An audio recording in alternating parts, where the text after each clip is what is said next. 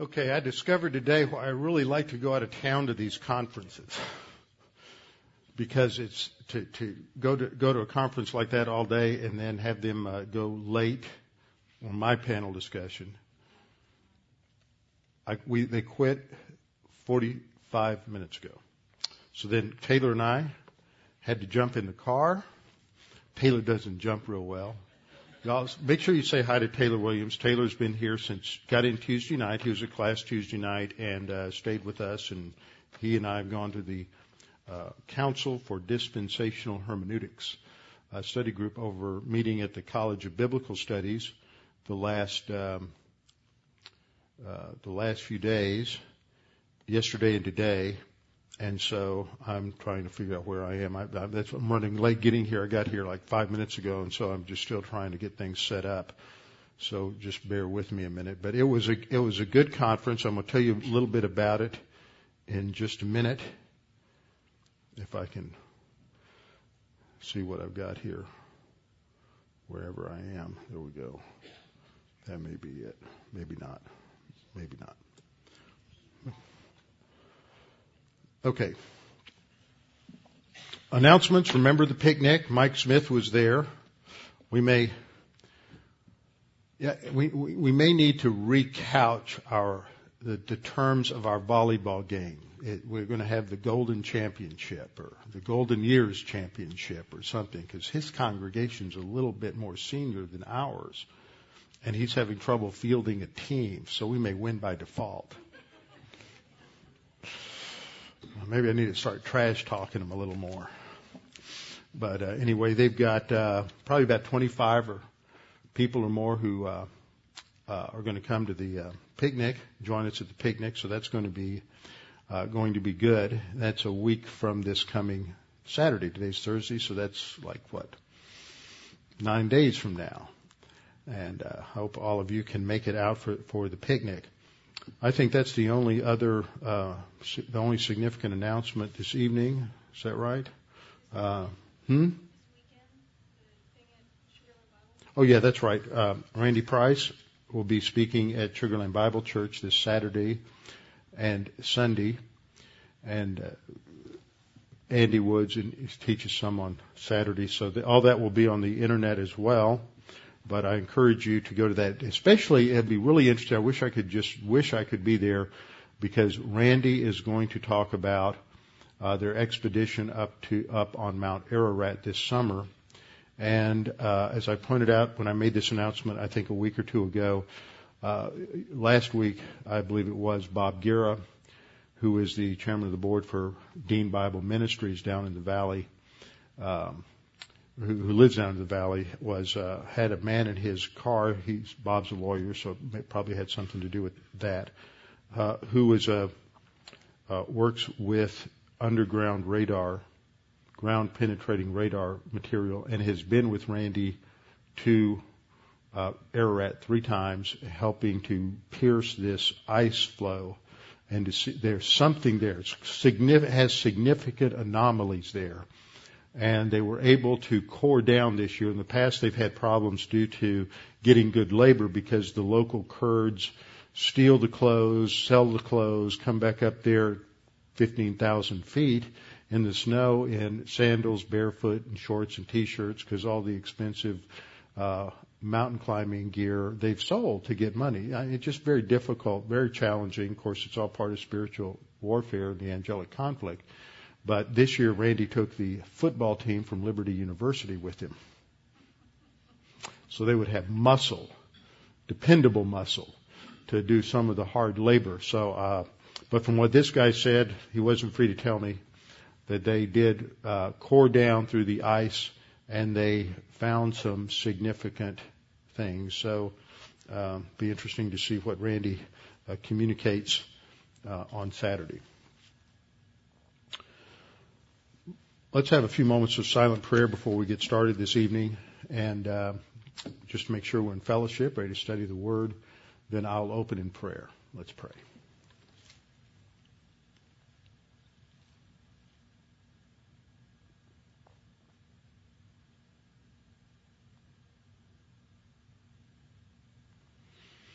Father, we are grateful to be here, grateful that we can study your word, grateful that we have your word before us in very good translations that reflect very well the original languages, the original intent of your word.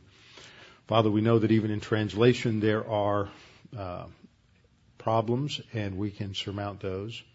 But we understand the truth of your word. We understand your grace. We understand your faithfulness. And we understand, even from just the English text, the remarkable plan that you have for us, the spiritual life you have prepared for us, and the distinctive aspects of this spiritual life which we have in this church age. Father, we are thankful for groups like the Dispensational Hermeneutic Study Group, the Pre-Trib Study Group, other groups that provide in-depth, ongoing training for pastors and professors and theologians to challenge one another in their understanding of the Word and to probe deeply into its meaning and to help and encourage one another in teaching the truth of your Word. Father, we're thankful that we're here, that we have the truth of your Word here, and that we have the understandings and the opportunities that we have that are so remarkable in this generation and this era. And we pray that we would not take that lightly. And Father, we pray that as we study tonight, that you would give us greater insight and clarity into your word. We pray this in Christ's name. Amen. I want to start off just briefly telling you a little bit about the conference. I'm not going to go into it in tremendous detail.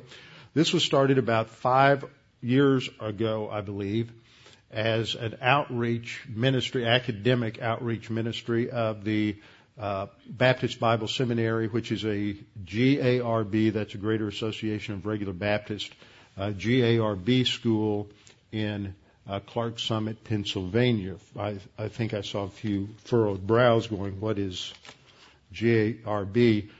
The Northern Baptists kicked the Southern Baptists out in the early 1850s because they couldn't support missionaries or pastors or any kind of ministry by anybody who might have a slave.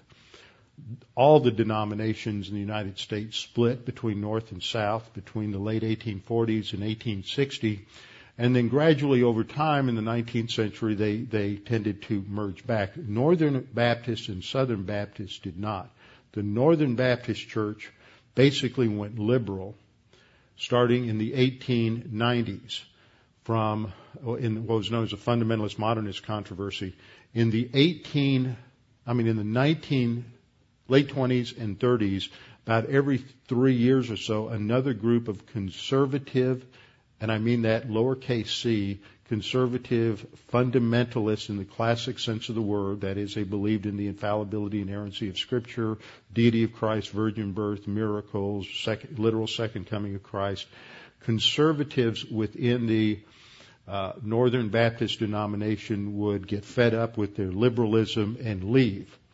One of the groups that left in the mid-30s was a group that came to be known as the CBA, Conservative Baptist Association.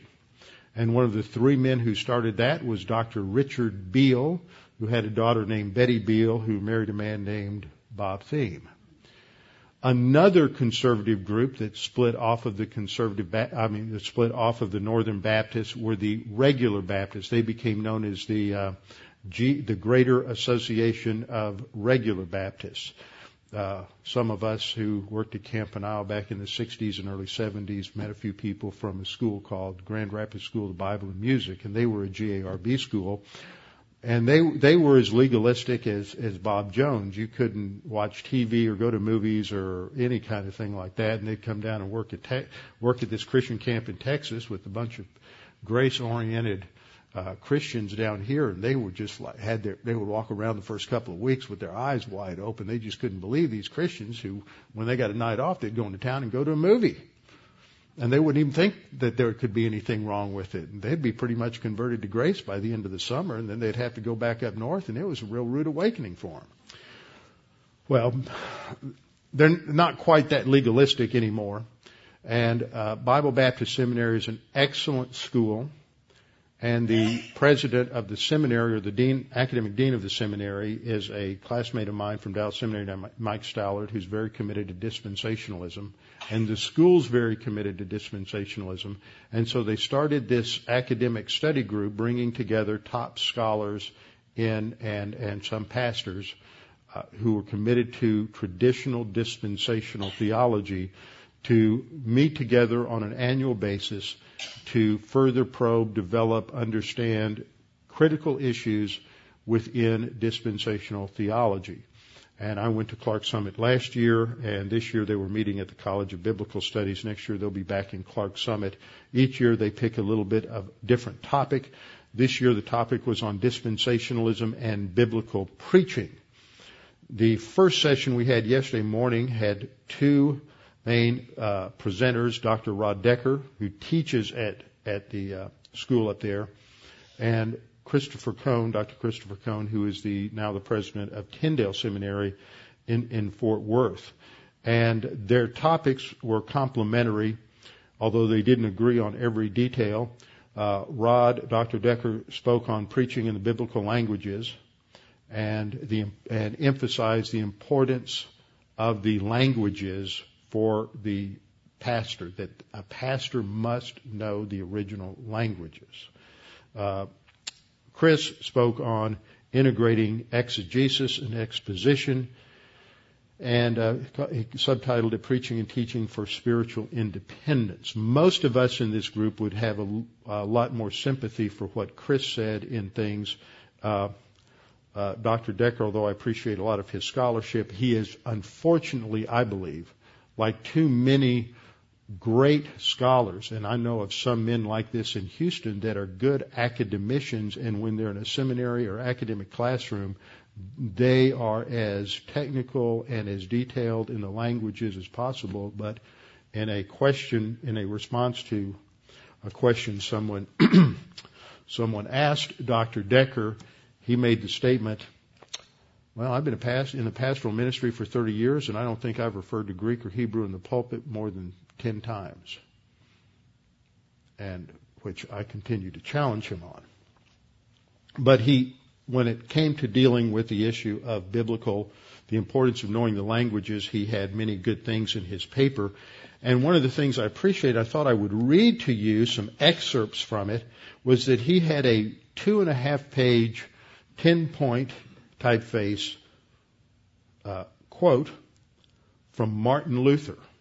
Martin Luther initiated the Protestant Reformation in 1517, and Luther, like every other pastor who has a sin nature, did not get everything right. In fact, dear old Martin didn't get a lot of things right.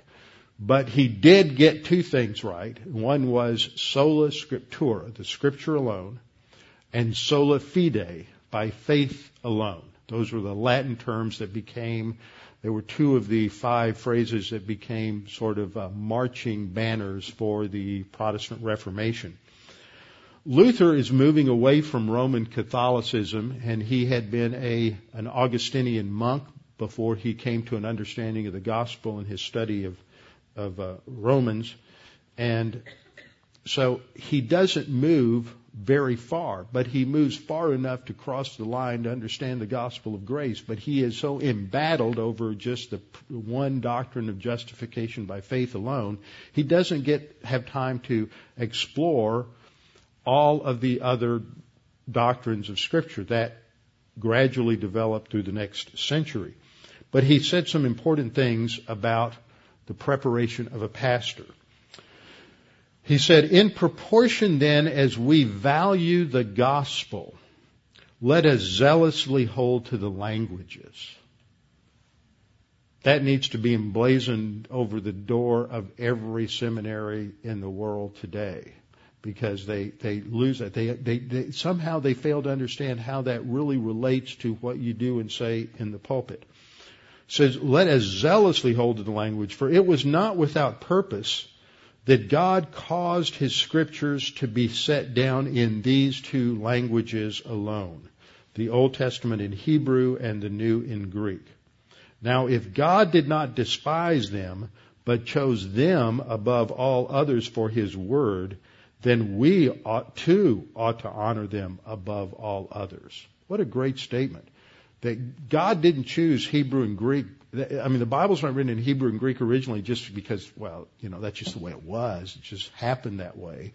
But God oversees the process, and there was a reason for that. God chose Hebrew and Greek to be the languages used as the best vehicles to communicate the content that's in those two testaments. And if God deemed it important to communicate originally in those two languages, then we should honor that and should know that.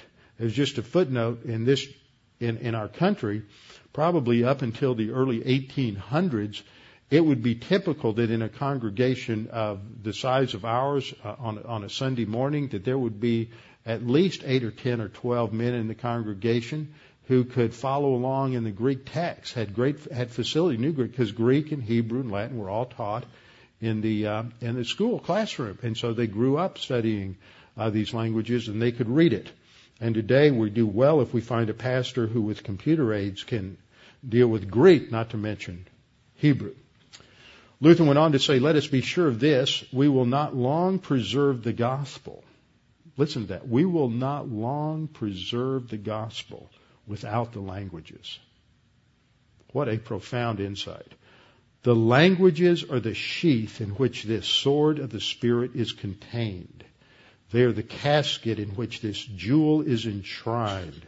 If through our neglect we let the languages go, which God forbid, we shall not only lose the gospel, but the time will come when we shall be unable either to speak or write a correct Latin or German or English.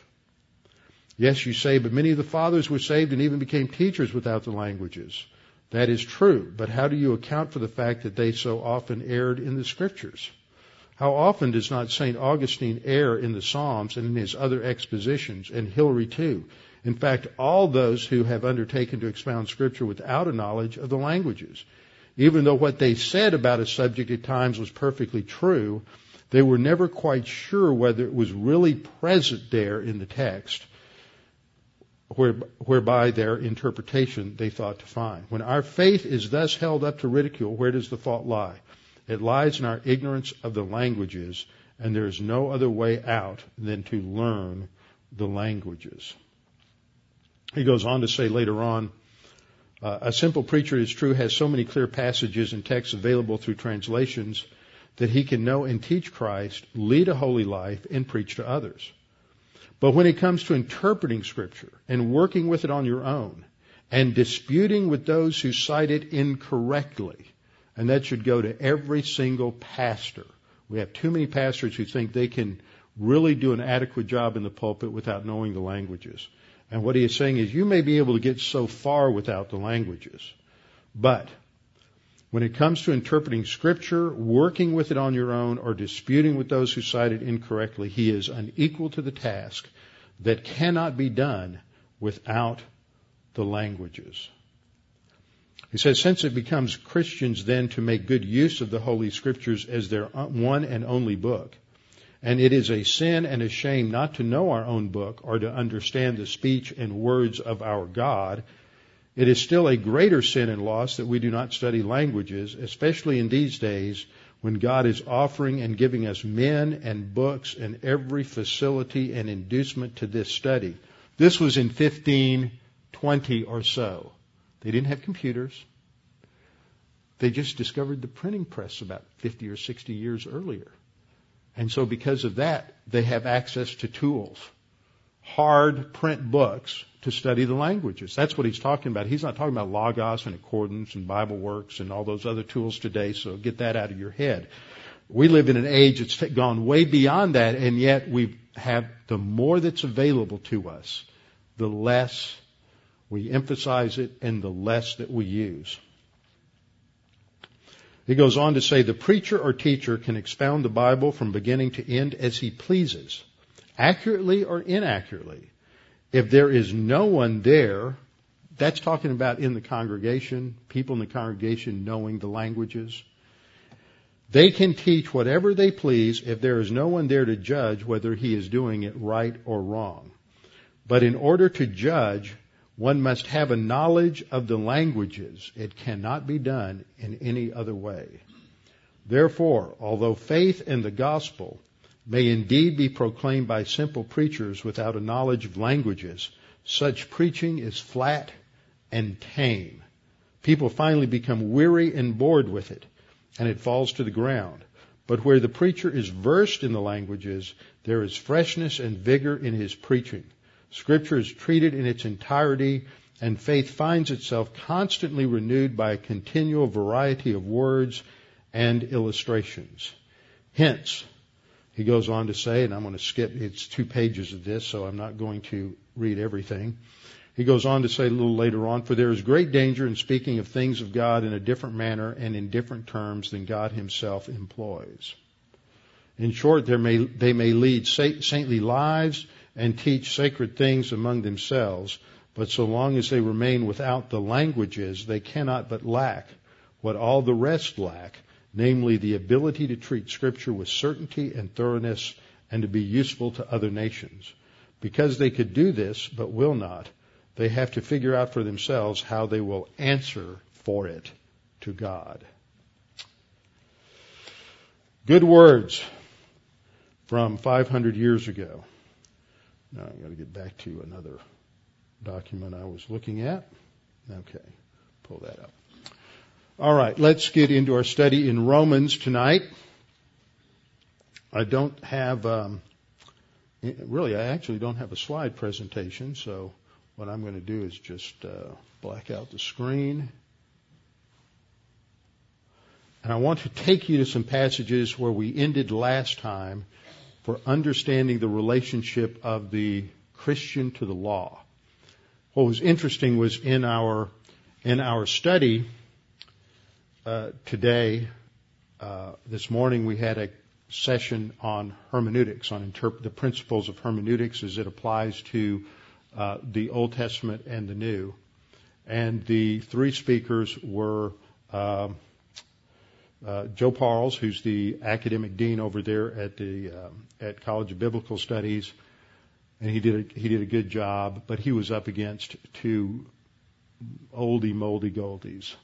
Bob Thomas, who's the best, and Elliot Johnson, who's just, a half of a 1,000th of a decimal point short of Bob Thomas. That's only because he's younger. And he wasn't there tonight. I was gonna, when we introduced ourselves in the panel, I was going to say that I was going to start off by saying, compared to the other guys on the panel, I was older than dirt. But considering that Elliot was there, I was the dirt, but he was older than me because he was my professor. Elliot Johnson is the hermeneutics expert at Dallas Seminary, whereas Bob Thomas, before he retired, was the hermeneutics guy at Master's Seminary. And they have different perspectives, and they don't always agree, and I'm not always sure what the difference is, because they're slicing the bologna very, very thin. But it's significant. And sometimes it's not always as clear. And I really appreciated some things that Elliot had in his paper.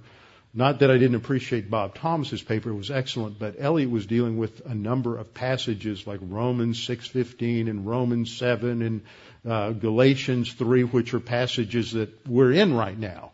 So he was scratching where I was itching, and he had some interesting things to say, which I will read as we go through these passages.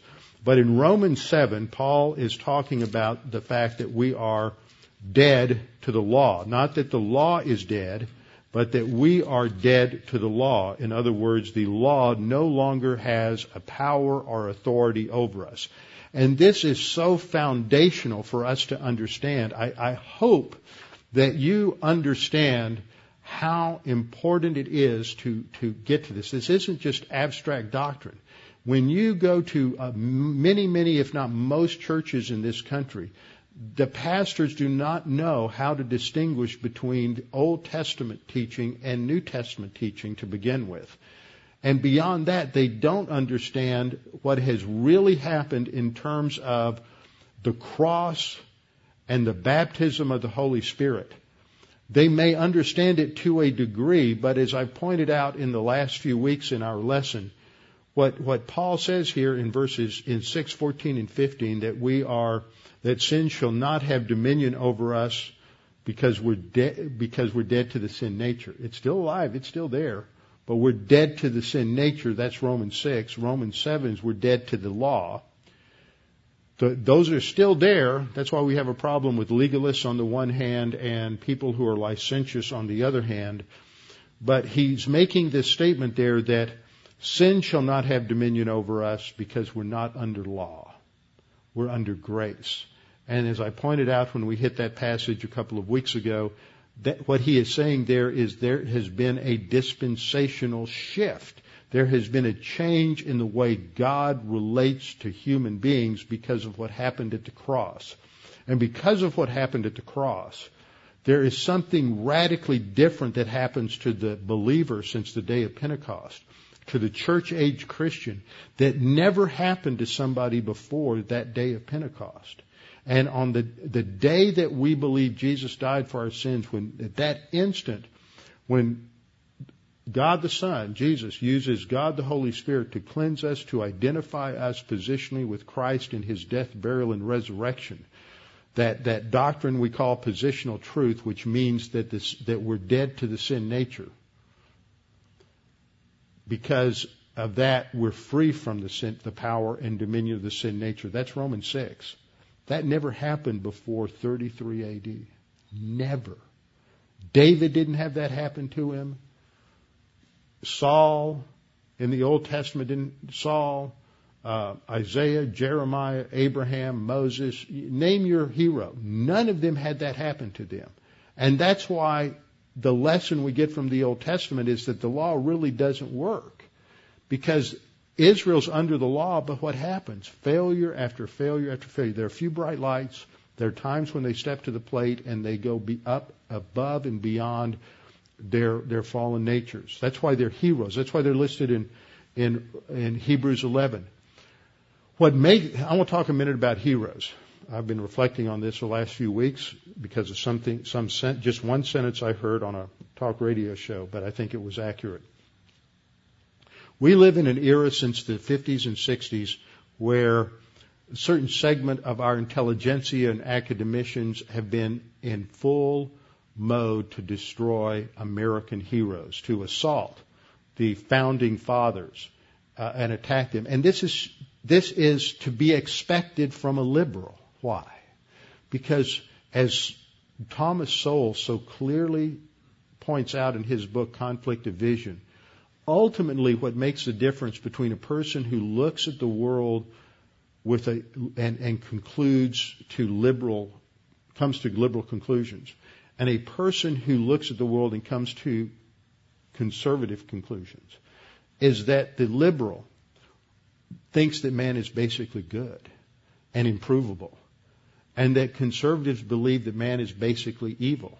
Not that he can't do good things, but that his nature is basically evil, and so he needs to be controlled. Even government must be controlled by law.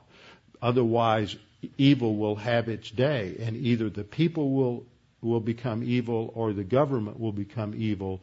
But law is what controls evil and controls the sin nature. Now, if you're a liberal and you believe everybody's basically good, then you're going to look at Thomas Jefferson or George Washington or Benjamin Franklin or any human hero, and you're going to say, they're not all that heroic. Look at all the things they did that were wrong. Look at the sins in their life. Look at their moral failures. These guys, and you just tear them down. Because your assumption is everybody's basically good, and they did bad things. So how can you say they're a hero? The reason they're a hero is because they're a corrupt, fallen sinner. And they had moments where they rose above their nature, and they lived and operated above their sin nature. And that's what made them heroes. They didn't stay there the whole time. And you look at those heroes in Hebrews 11. Those men that are listed there all had tremendous spiritual failings. Every single one of them, from Abraham to Moses to Isaac to Joseph, all the way through to Gideon and Jephthah and the judges and David. They all had great moral failures. That's to be expected. They were fallen sinners.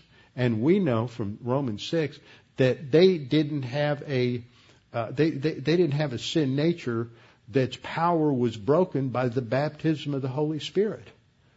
So it's just amazing that they rose to the level that they did, but they rose above their sin nature inclination, and they did what God wanted them to do. They obeyed God, and they did it maybe just for a moment, just for a day, just for a week, but there was an instant or more when they were above their nature. That's what made them heroes.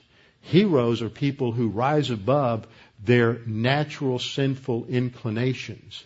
And it may not be a lot, but that's what's heroic. When everybody just goes along and does what their sin nature leads them to do, then they're just being normal.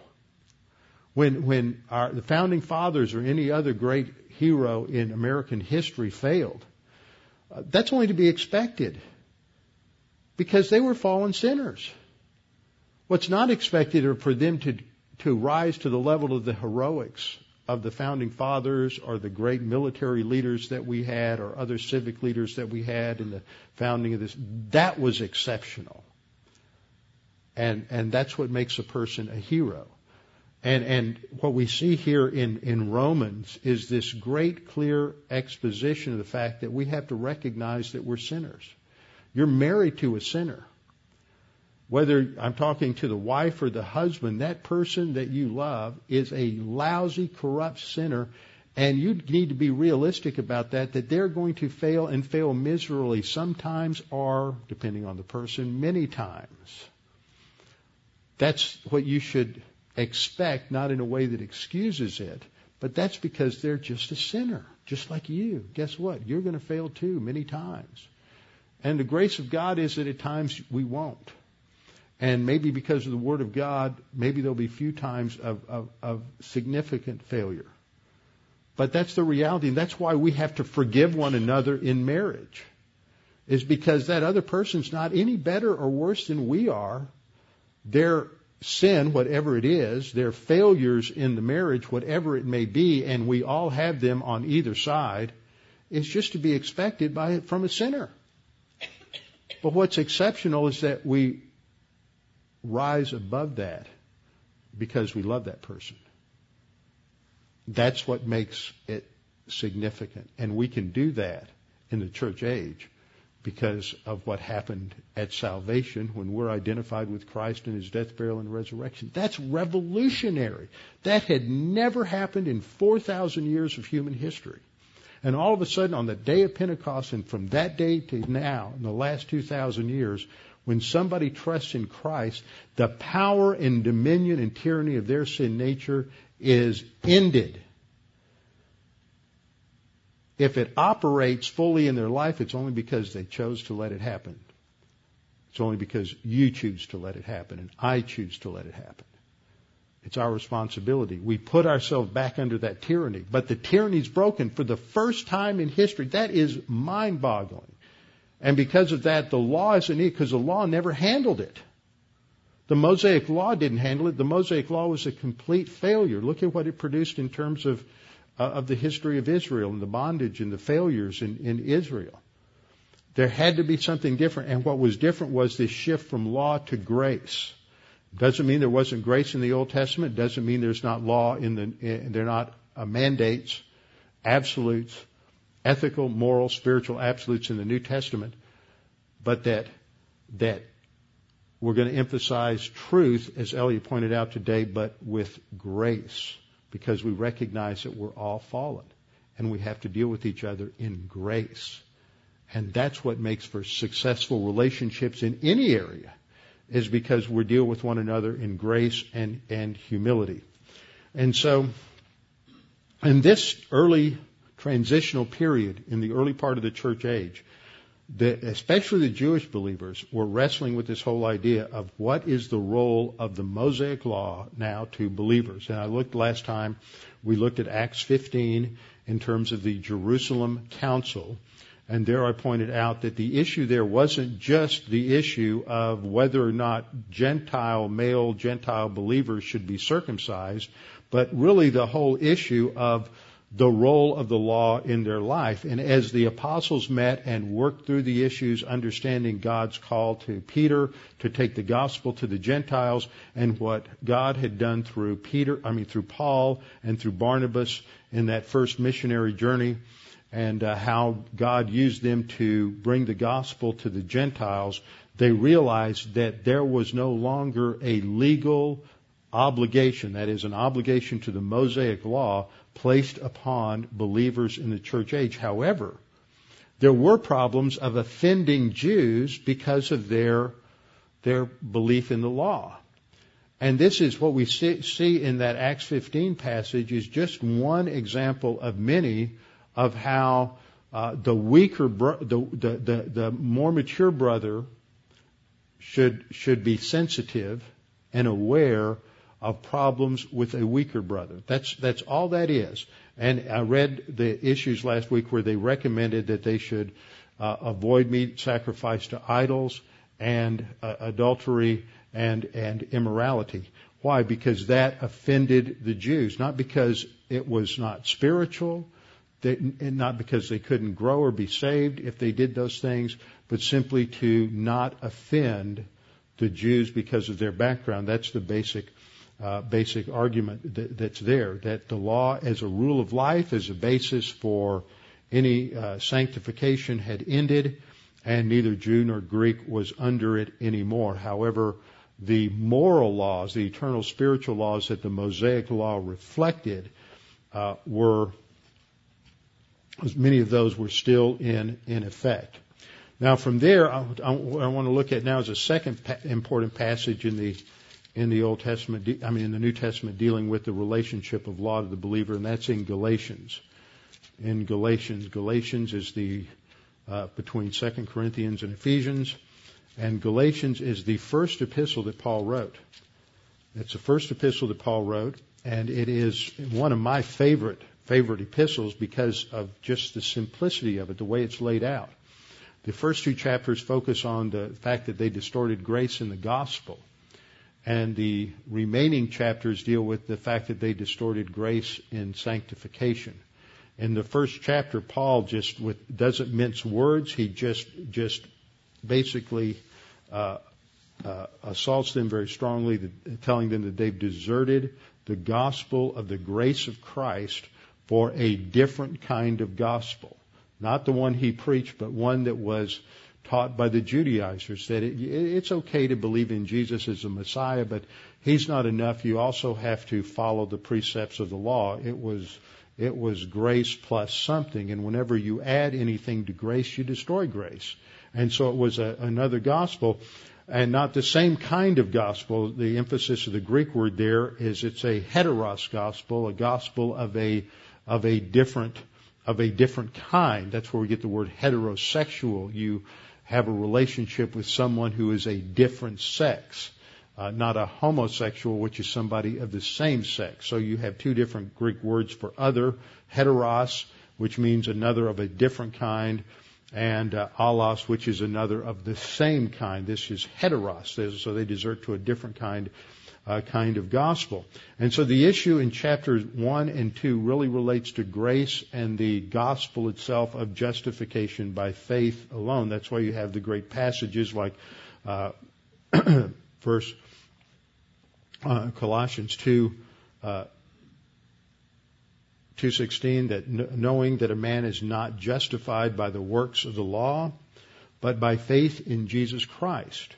Even we have believed in Christ Jesus, that we might be justified by faith in Christ and not by the works of the law. Notice how he completely juxtaposes faith in Christ with the works of the law. Works of the law cannot get you the kind of righteousness that God requires. He expands on all of this in Romans 3 and 4. He goes on to say in verse 20, I have been crucified with Christ. It is no longer I who live. See, that relates to Romans 6. He's making a transition here at the end of chapter 2 to talking about sanctification. He says, I have been crucified with Christ. It is no longer I who live. What, does he have a multiple personality syndrome? No, what he means by that is that the old man is dead. It's not me, the unregenerate person I once was, who lives, but Christ who lives in me. We have been identified with Christ in his death, burial, and resurrection. That power of the sin nature is broken. We are now a new creature in Christ, so that we live on the basis of this new empowerment. Christ lives in us. The Holy Spirit lives in us. He brings the Holy Spirit in just a few verses. And he says, the life which I now live in the flesh, I live by faith. See, it's still spiritual life is still by grace through faith. It's not on the basis of works. Does that mean that there aren't things that we have to do? There aren't mandates to follow? No. But we follow those mandates by faith. God said, do this, and we say, I believe it, so I'm going to do it. You fulfill the mandate by faith. It's not legalism. It's only legalism if you think that's what gets you credit with God, or if you think that you can lose your salvation if you don't do it, or something like that. And he says, the life I now live in the flesh, that is in this corporeal body, I live by faith in the Son of God who loved me and gave himself for me. I do not set aside the grace of God, for if righteousness comes through the law, then Christ died in vain. Righteousness doesn't come through the law either as justification righteousness, that is imputed righteousness, or experiential righteousness. Doesn't come through the law. Then he changes his focus in chapter 3. Chapter 3 through 6 focuses on the spiritual life. And it's great, fabulous the way he focuses our attention on this. Look at verse 2. He says, the only thing I want to learn from you is, did you receive the Spirit? When did you receive the Spirit? At salvation. So did you receive the Spirit by the works of the law or by the hearing of faith? Well, based on what he just said in chapters 1 and 2, we receive the Spirit not because of what we did, not from following the law, not through the ritual, but by faith alone in Christ alone. That's how we receive the Spirit. And then he says in verse 3, are you so foolish, having begun in the Spirit? That beginning occurred at regeneration, when we're identified with Christ in the death, burial, and resurrection, the baptism of the Holy Spirit, and as a result we're indwelt by the Spirit, the Son, and the Father. Having begun in the Spirit, are you now being, and the word is translated perfect, but it's the word teleao, the verb, are you now being completed or matured by the flesh, by doing the law? I mean, you got saved by faith, but after that you grow by the law? No. Now what's important about this question is, and you should circle these words, Spirit, perfect, and flesh. Those three words. The next time those three words show up is in Galatians 5:16. Everything between this verse and Galatians 5:16, which says that we are to walk by means of the what? Spirit, and you will not fulfill, that's teleao, you will not perfect the works of the flesh, the sin nature. Everything between verse 3 and 5:16 is to help us understand why he says what he says in 5:16. Talk about an anakaluthan going down a rabbit trail. That's a 3-chapter rabbit trail. But it's important to understand what he says so that we can understand the command to walk by means of the Spirit. If you just run out and start saying, I got to walk by means of the Spirit, you're going to fall flat on your face, because we have to, just as Romans 6 says, we have to understand the baptism by the Spirit. We have to understand all these things that are going on in between. And the most important thing to understand is what he says in chapter 3 is the starting point, which has to do with the law and the fact it's the purpose for the law and how it functioned in our life. He goes on to say, have you suffered so many things in vain? Indeed, Was it in vain? In other words, they've had adversity and opposition because they became Christians, and if you're just going to opt for the law, then you went through all of that for no reason whatsoever. He says in verse 5, therefore he who supplies the Spirit to you, who's that? That's the Father, sent the Spirit. So did Jesus, sent the Spirit. He who supplies the Spirit to you and works miracles among you, did he do it by the works of the law or by the hearing of faith? If it's the works of the law, then how you grow up as a Christian is really different. If it's by faith, it's different from anything that's preceded in history. You can understand why they might have been a little confused. We haven't done it this way before. Since Adam fell, we haven't done it this way before. It's a new way. It's a new dispensation. For the first time in history, sin's been paid for. He says,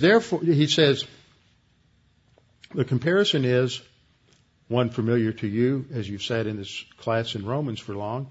Just as Abraham, quote, believed God and it was accounted or imputed to him for righteousness. That's a quote from Genesis 15:6.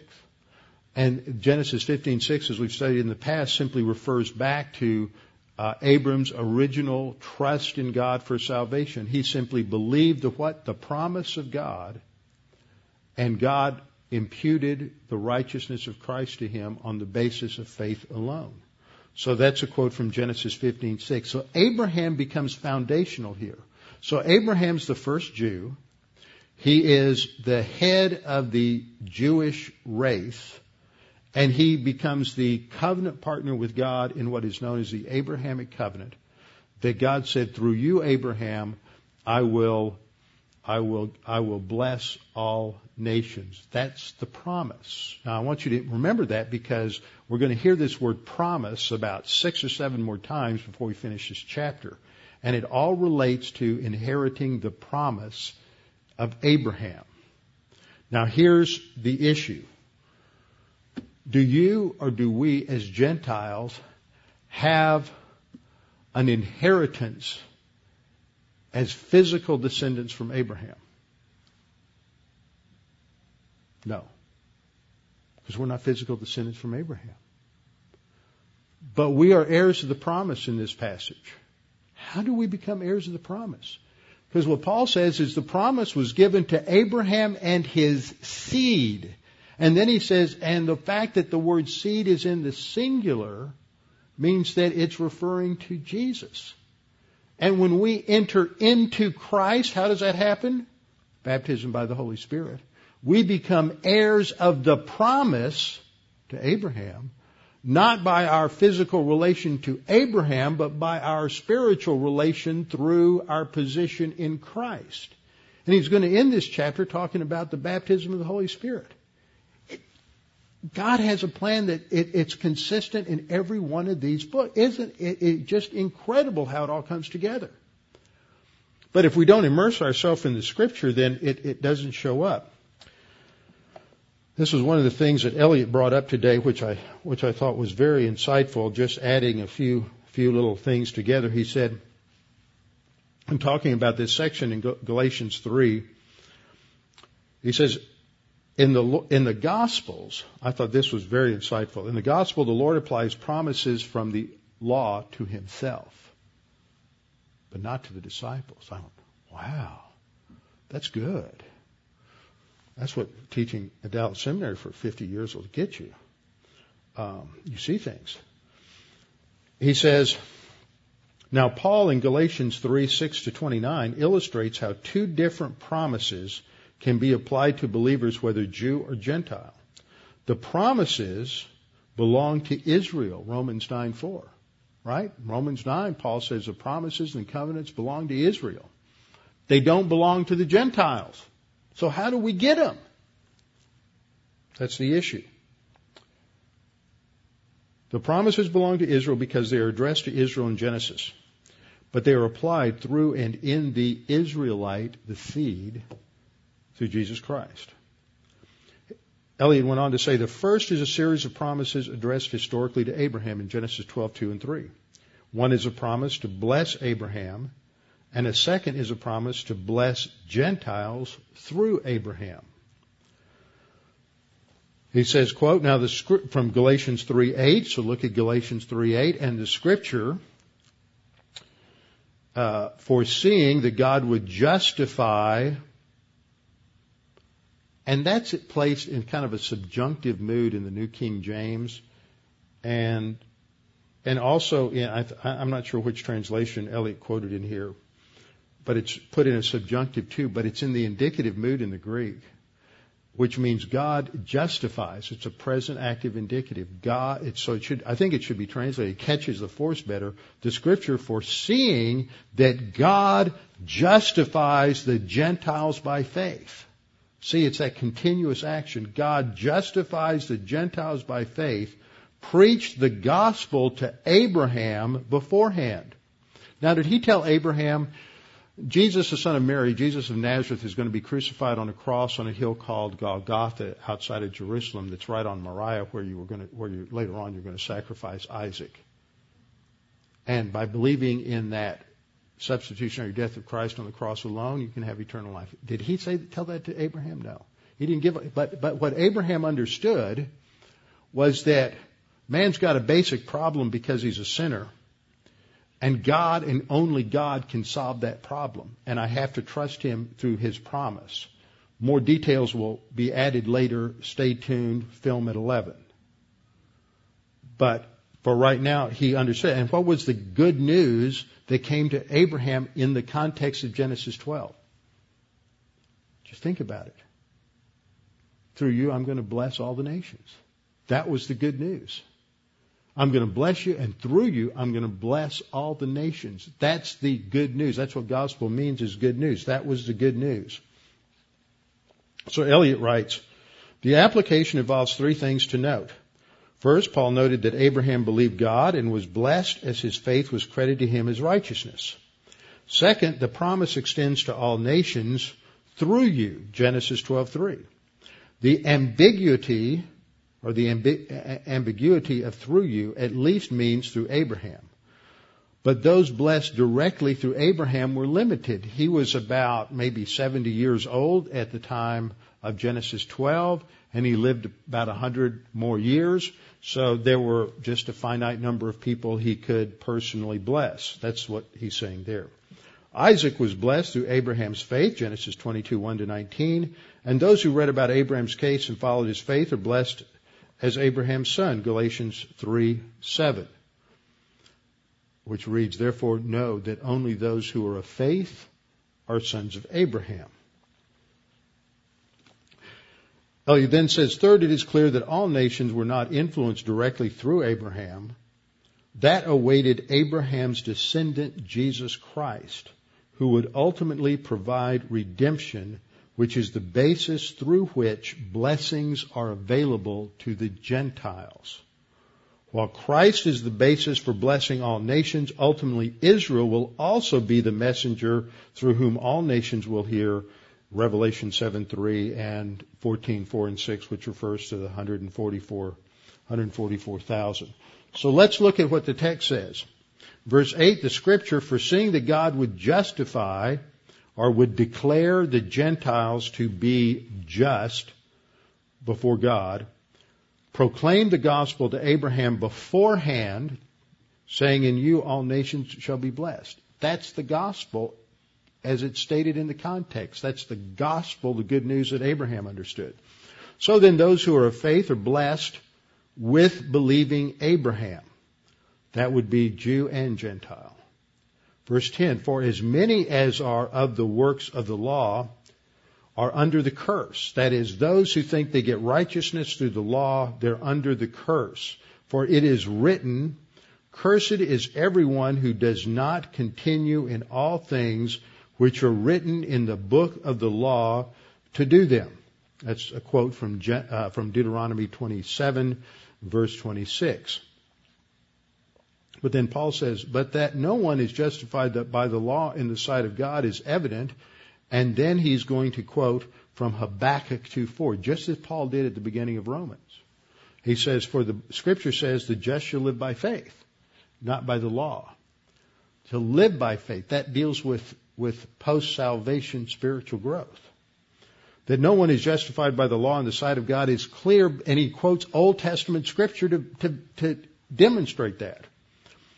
And then he says, but Christ, verse 13, Christ has redeemed us. He's purchased us. He's bought us so that we're no longer in the slave market of sin under the curse of the law. How did he redeem us? By becoming a curse for us. And again, he quotes from the Old Testament and here from Deuteronomy 21:33, cursed is everyone who hangs on a tree. See, what we learn here is freedom isn't free. Somebody has to pay. Always. There's no such thing as a free lunch. When the federal government gives money to anybody, it has to take that from somebody who worked for it and somebody who earned it. Somebody always has to pay. There's no free lunch. There's no free money. The government can't just sit up there and print money because they're in charge of the Treasury. Hello, Mr. Bernanke. There's got to be some value there. Verse 14. Christ has redeemed us from the curse of the laws. In verse 13, he's becoming a curse for us. That the blessing of Abraham, so the purpose for Jesus becoming a curse for us on the cross is for the purpose of the blessing of Abraham might come upon the Gentiles. Which Gentiles? Where are they? What does it say? The Gentiles where? In Christ Jesus. Nobody got in Christ Jesus before the day of Pentecost, AD 33. They just didn't. It only comes when you're baptized by means of the Holy Spirit, identified with Christ in his death, burial, and resurrection, and placed in Christ. The blessing of Abraham might come upon the Gentiles in Christ Jesus, that we might, who's we? Us, church-age believers, that we might receive the promise of the Spirit through faith. I don't recall the Spirit being mentioned in Genesis 12, but it's the blessing by Abraham. It's one of the blessings that we get through Abraham, but not because we're in Abraham, but because we're in Christ. So we receive that promise because we're in Christ, not because we're physically related to Abraham. Verse 15, brethren, I speak in the manner of men. That is, I'm telling you this in terms of human language. Though it is only a man's covenant, yet if it is confirmed, no one annuls or adds to it. In other words, he's saying when you enter into a contract with somebody else, that seal, when the contract's signed, when you sign your contract for your credit card, your mortgage, whatever it is, you can't go in and change it. Now to Abraham and his seed. Who's the seed? Now to Abraham and his seed, singular, were the promises made. He does not say, and to seed. See, this is one of those verses to emphasize verbal plenary inspiration. Inspiration extends down to the very letters, the endings, plural versus singular. That it's he's making a doctrinal point, a major doctrinal point on the fact that the word seed in Genesis is singular, not plural. That's inerrancy extends to the minutiae. Now to Abraham and his seed were the promises made. He does not say, and his seeds as of many, but as of one, and to your seed, which is Christ. So the promise is made to Abraham and to his seed, Jesus. So we participate in the blessing not because of our relation to Abraham, but because we're in Jesus, the seed. He says, and this I say, that the law, which was 430 years later. See, all these promises are made to Abraham out of grace. Law doesn't come along for another 430 years. So how can Abraham's salvation or the promises made to him have anything to do with the law? It precedes the law by 4.5 centuries. The law, which was 430 years later, cannot annul the covenant that was confirmed before by God in Christ. Interesting. The Abrahamic covenant is confirmed by God in Christ. That it should make the promise of no effect. So the covenant that comes later can't nullify the earlier covenant. It's still in effect. It's an eternal covenant. And then Paul says, for if the inheritance comes from the law, or derives from the law, it's no longer of promise, but God gave it to Abraham by promise. He said the inheritance would come by promise.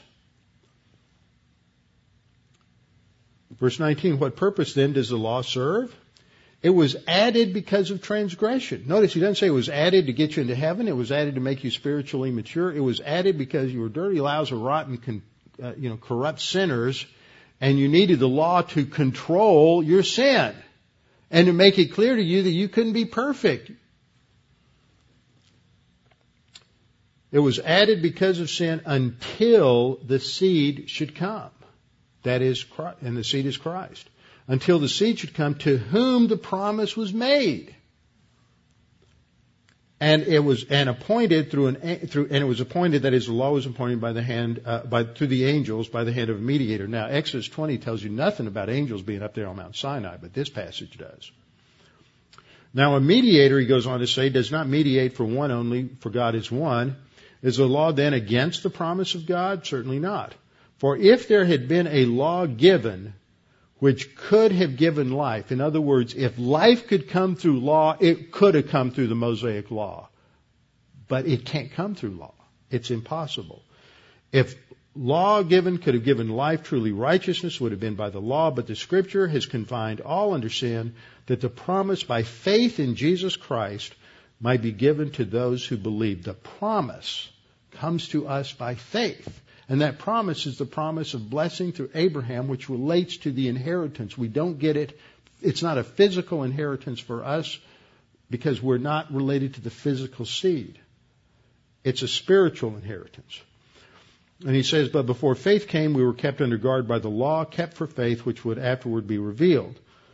Therefore, the law was our tutor. The Greek is a pedagogue. A pedagogue was a slave hired to train the young child until he reached maturity at age 13 or 14 in Greek culture, and then he was to be treated like an adult. In the Jewish culture, it was at 13 he became bar mitzvahed and a child of the covenant. And then he had to be treated, Mama couldn't scold him anymore like a boy. He had to be treated like an adult. He could not be disciplined the same way that as an adult that he could as a child, but as an adolescent, if he mouthed off to his mother too much, they could take him out in the square and stone him. But so the law is compared to that temporary period before maturity. But after faith has come, the tutor function no longer exists. The function of the law no longer exists. And then Paul says, for you are all sons of God through faith in Christ Jesus. For as many of you as were baptized into Christ have put on Christ.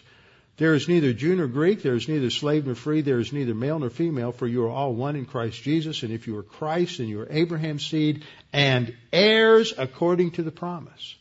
But that inheritance doesn't come by physical relation to Abraham, but by being spiritually placed in Christ through the baptism of the Holy Spirit, which is what verse 28 is 27-28 is talking about.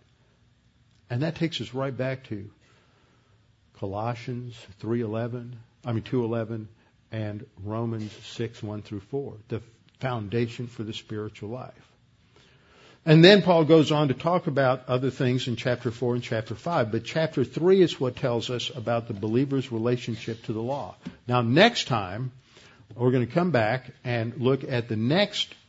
I'm going through key passages related to the Christian and the law. We looked at Acts 15 and the Jerusalem Council. We looked at Galatians chapter 3. Next week we'll look at Galatians 5:18 and 6:14, connect those together.